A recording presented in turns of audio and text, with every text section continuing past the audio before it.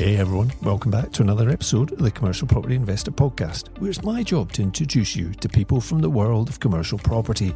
We're talking with investors and thought leaders about their experiences of the commercial property world and sharing our own lessons from the last 20 years to give you practical know-how so that you can follow in their footsteps. If you've ever thought commercial could be your next step, but it just seems too confusing and opaque, then you've come to the right place. There are so many exciting opportunities in this dynamic sector, and I'm looking forward to pulling back the curtain and sharing them with you.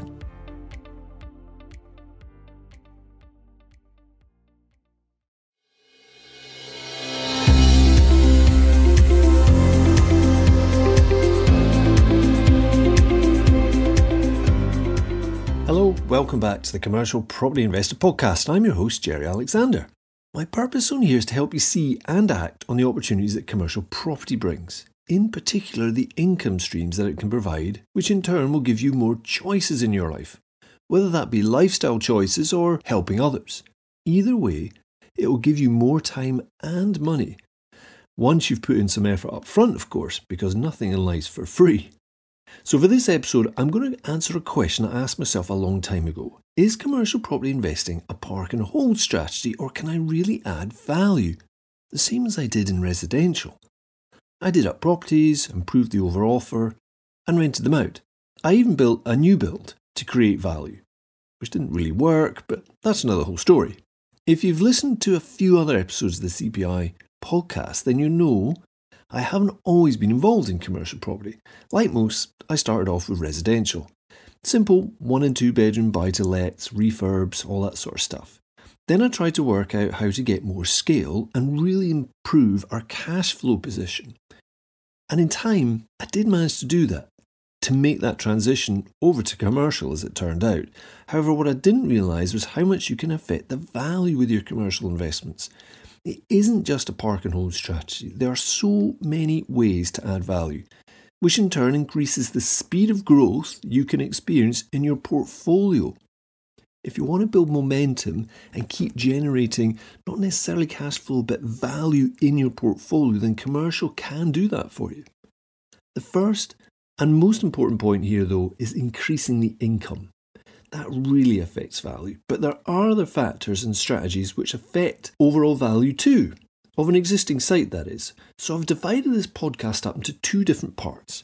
Firstly, ways to increase the overall rental income, and secondly, how to redefine the offer. In total, I've 16 ways in which you can influence the value of your commercial assets. Now, you could find a project that actually allows you to do all of these, but I'm not sure that's going to be too easy to find. But definitely more than one of these will be applicable to the developments you're looking at. So let's jump on to the increase overall rental income part. And sometimes you'll hear the phrase asset management, particularly from asset managers. It basically means tweaking and playing around with leases, lease lengths, tenant types, letting empty space that's currently vacant, and reducing expenditure. These are ways that you can improve the overall performance of the asset. But I'm going to break that down a little bit, make it more relevant to us. So the first one is simply increasing the rent charged. Pretty basic, right? But it can be done if you have high occupancy and a contract in place that allows you to do this regularly. So if you've got a 25-year lease in place, it might be difficult to tweak the rent. However, if you've got licenses in place that are maybe 12 months or 6 months or even 2 years, it gives you the flexibility to regularly adjust the rent. And interestingly, working with a student who recently bought a building, we could see the local market pricing was significantly higher than the current rents for the property. But the occupancy was 95% plus.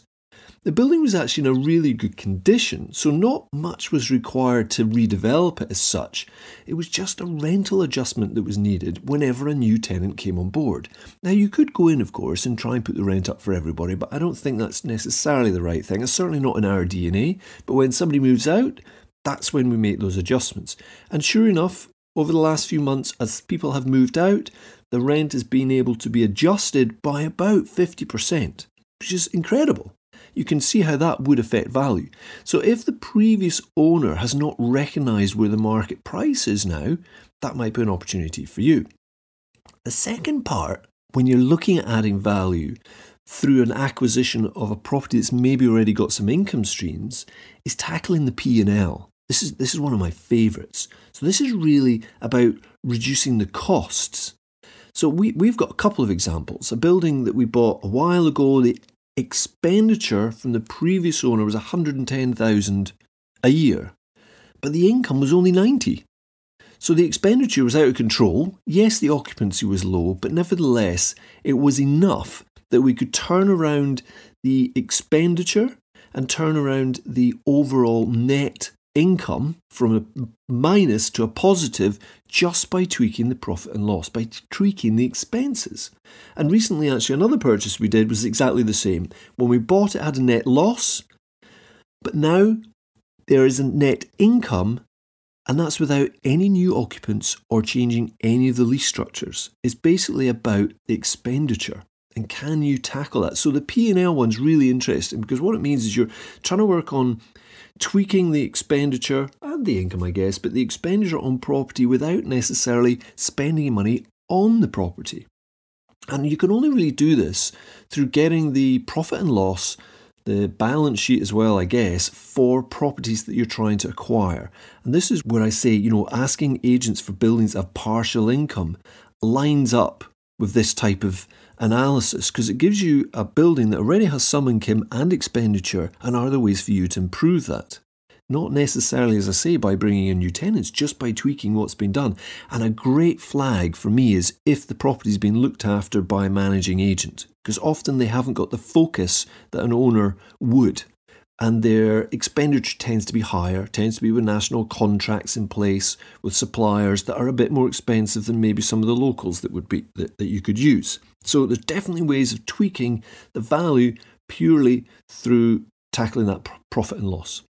So the third one is improve lettings, of course, and reduce voids. And as I said earlier on, that asset management phrase, that's part of it. You'll see particulars for commercial properties, and it'll say, yes, there's income's £25,000, but there's asset management opportunities. And what that means is there's probably some voids, and if you can reduce those voids and improve the lettings through better management, then you're going to increase the overall net income on an annual basis. And of course, as I said earlier on, increasing the income affects the value. The fourth one I've got on the list here is make the building more visible. Something that we've done on a number of occasions. Just cut down the vegetation, maybe remove some fencing that's maybe a bit obscuring, and making it so it's more visible. Use some better signage. Just some basics. Now, these things in of themselves are not going to add value, but what they will do is increase that income. The fifth one was market the building better. Might be, again, down to signage, but also online. Is there any online presence right now? If you can improve the visibility of the building and improve the marketing of the building, then you should be able to tackle those voids and reduce them. So again, working with some students, it's not necessarily a 100% occupied building they're buying. It might be one with a poor occupancy, but there's some clear indicators of things that you could improve. Improving the visibility, improving the marketing.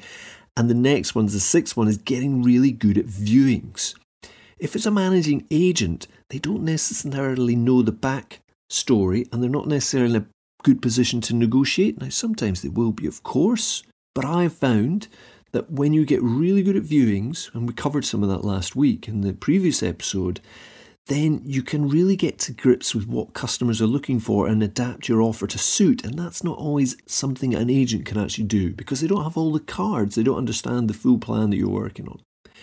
So these viewings, they need to be well thought out and planned ahead. But at doing that, it can really pay dividends and reduce those voids, again, improving value. So the seventh one is research the market to get the modern offer spot on. So you might find the building that you're acquiring or looking at isn't really set up with the right offer for the current market. Now, I know I'm going to go into that in the second part of this list, but it's not necessarily spends a lot of money on the offer. It's just tweaking how it's positioned for the market. The eighth one is modernise. Make it more appealing. Are there things and bits of kit in there? Some perhaps air conditioning, perhaps some furniture, some fixtures and fittings around reception and communal areas that actually just need improved. Maybe they need painting Maybe they need new carpets. Make it more appealing. Again, this is to reduce the voids. The 9th one is improve the exterior of the building. Both landscaping and the building facade. Sometimes you might have to spend some money on the facade, even though it's difficult to get a direct connection with that and income, but it will make a big difference.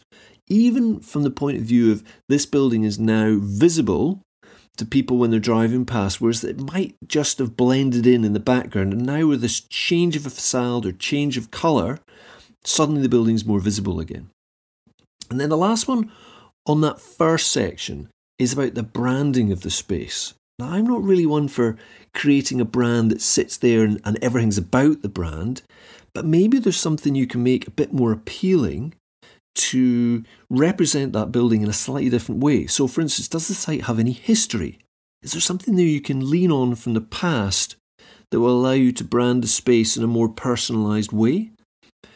Sometimes buildings just haven't, or owners, just haven't taken the time to work out how to position the offer or the building better. And one of the key things there is the brand, or at least the name even of the building or the space. So that's really important, that one. And it's something you can go in and make a change on pretty quickly.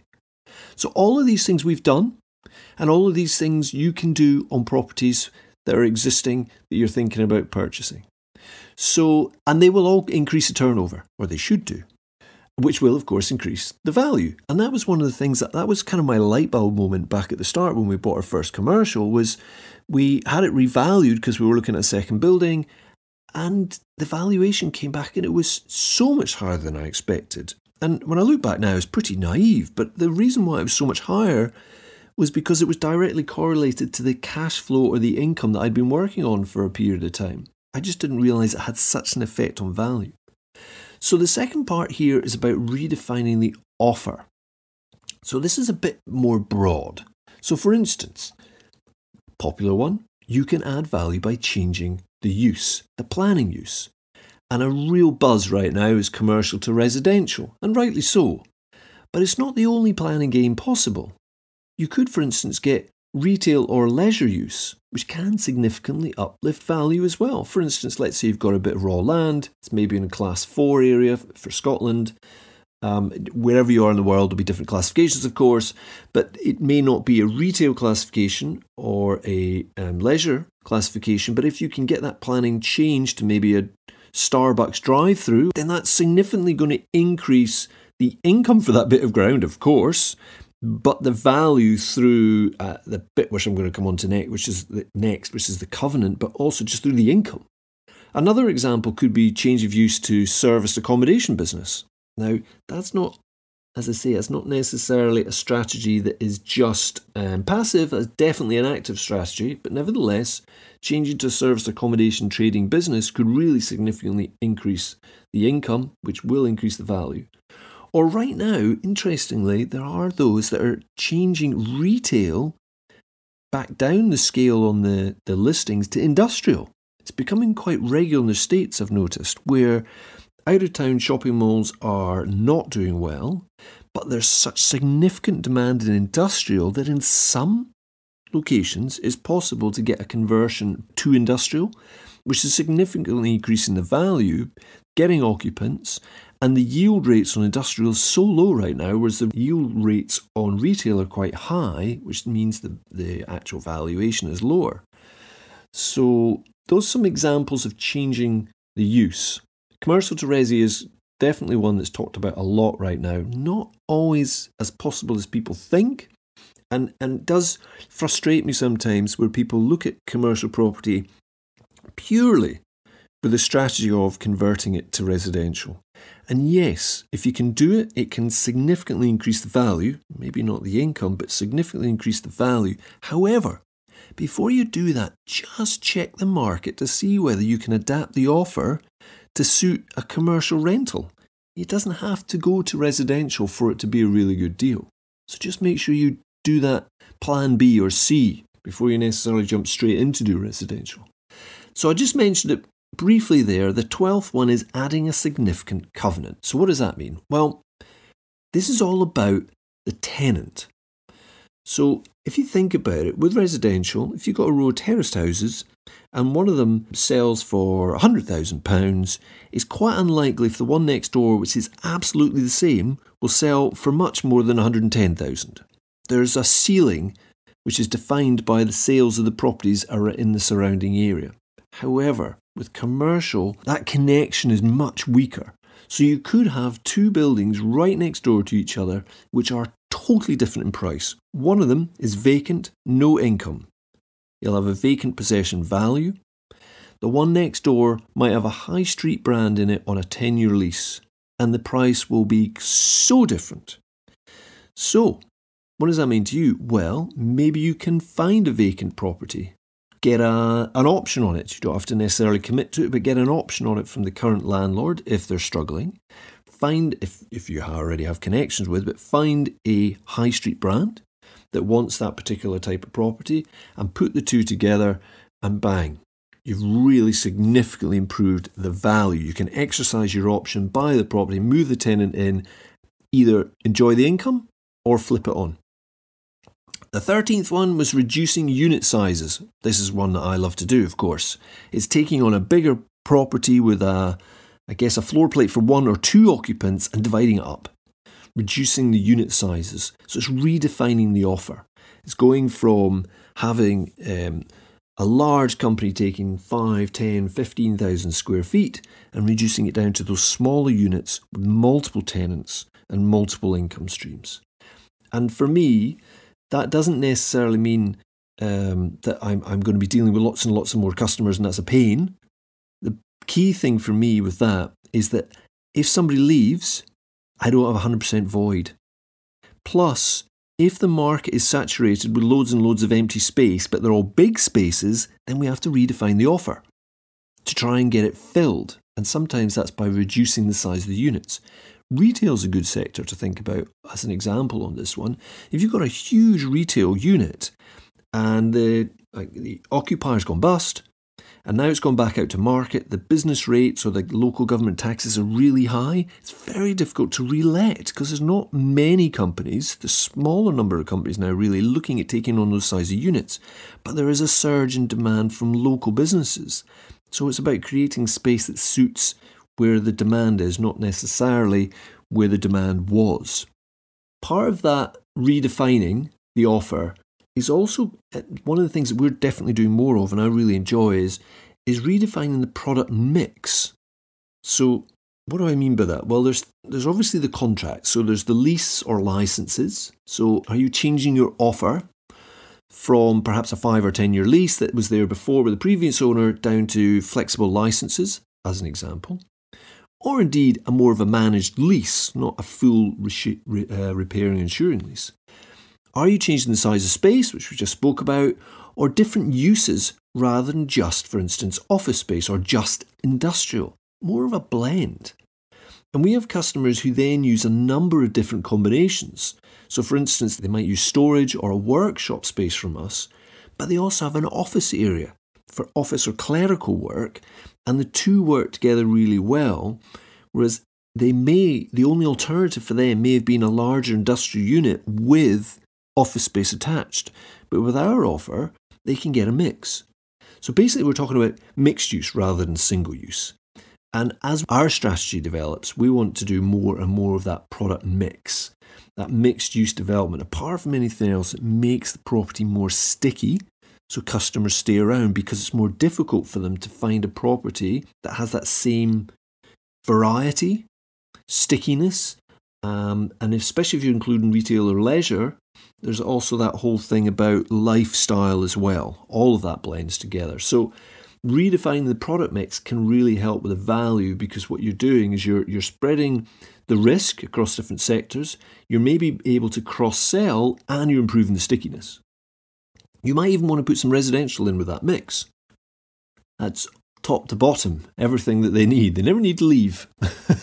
But it is an interesting concept and it's something we're definitely developing as we go along. Each of our buildings are getting more and more varied in the things that you can do in them.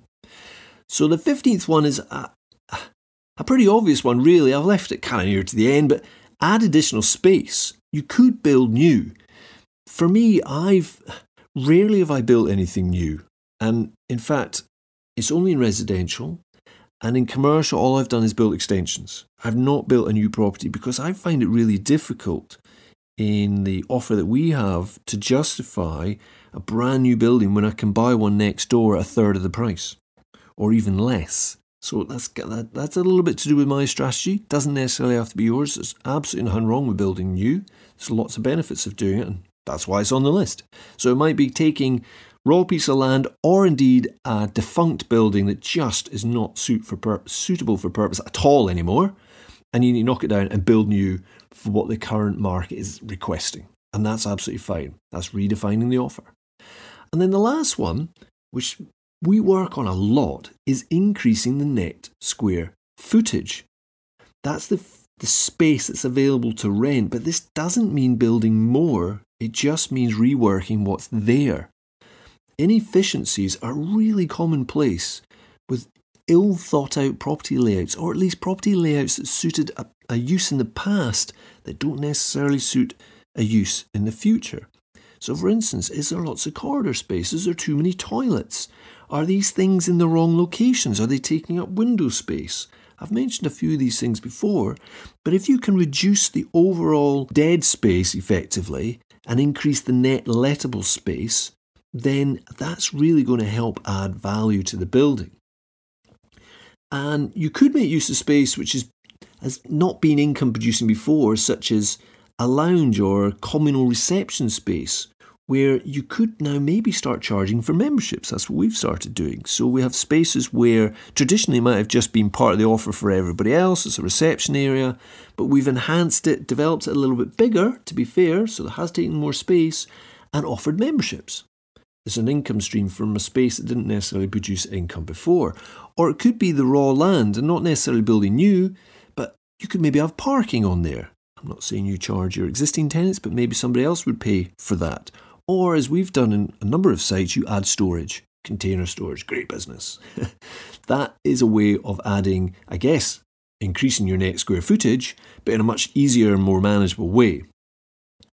So I hope those have helped. As I say, there's two different sections, but really there's so much you can do with commercial. It's such a creative space, but let's just give you some of those parameters again. The first one is just simply increasing the rent. Just working out this property that you've just bought wasn't actually achieving market rent. It was charging too little. Maybe the occupancy was really good, but the previous owner didn't know about the actual market rental. And then add value by tackling the profit and loss, not spending any more money, just reducing expenditure, which can improve the value and the income on a property without even adding in new occupants. The third one, though, is that improving lettings and reducing voids through better management. The fourth is make it more visible. Fifth, market the building better online. The sixth one was get really good at viewings, both as learning exercises of what people are looking for, but also doing good follow-up, thinking through what you're doing before, researching the customer and making space that suits them, making the building irresistible for them.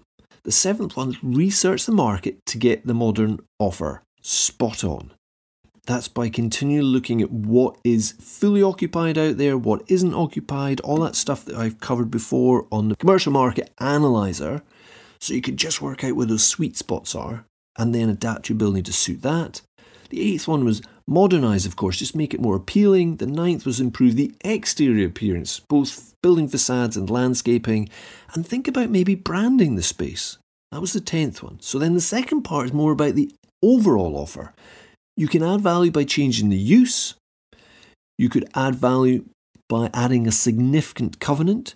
So it might be a high street brand, it might be a well-known large multinational company, and it might be a longer lease.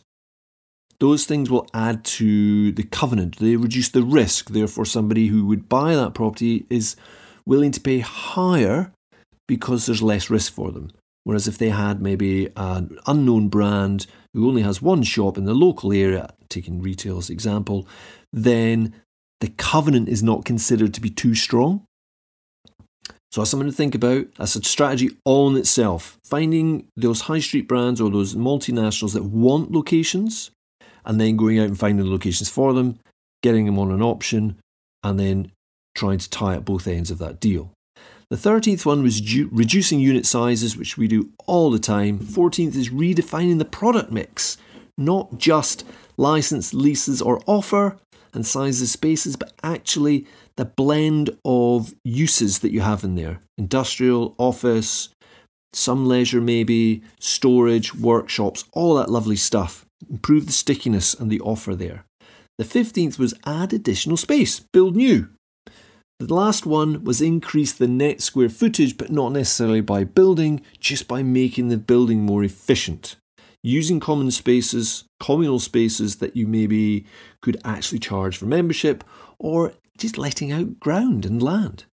So I hope those have helped. And thank you so much for tuning in, of course, and a big thank you to Jim McIntosh for his recent review on iTunes. I really appreciate you taking time to put fingers to keyboard and leave such great feedback. Thanks, Jim. Really appreciate it. And don't forget, if you want to build a commercial portfolio all of your own, our next commercial mastermind program is kicking off on the 27th of January next year. Really, trust me, it's not that far away now. You'll get lots of knowledge, inspiration and peer-to-peer learning from the 9-month program. If you find yourself starting and stopping a lot, then we also provide some accountability so that you see it through this time. And if you're interested, there is an application process, and I'll make sure there's a link in the show notes for more info and the application itself. And I'm excited to say we already have a number of individuals committed to joining us, and it's shaping up to be really quite an interesting and diverse group with lots of different backgrounds. So it's going to really make it interesting and lots of people to learn from. It has been fantastic working with the current mastermind team. I've had such a great time and lots of commercial deals have been done, which has been really exciting. And the current program will be coming to an end very soon. There's a graduation in a few weeks' time, which is exciting too.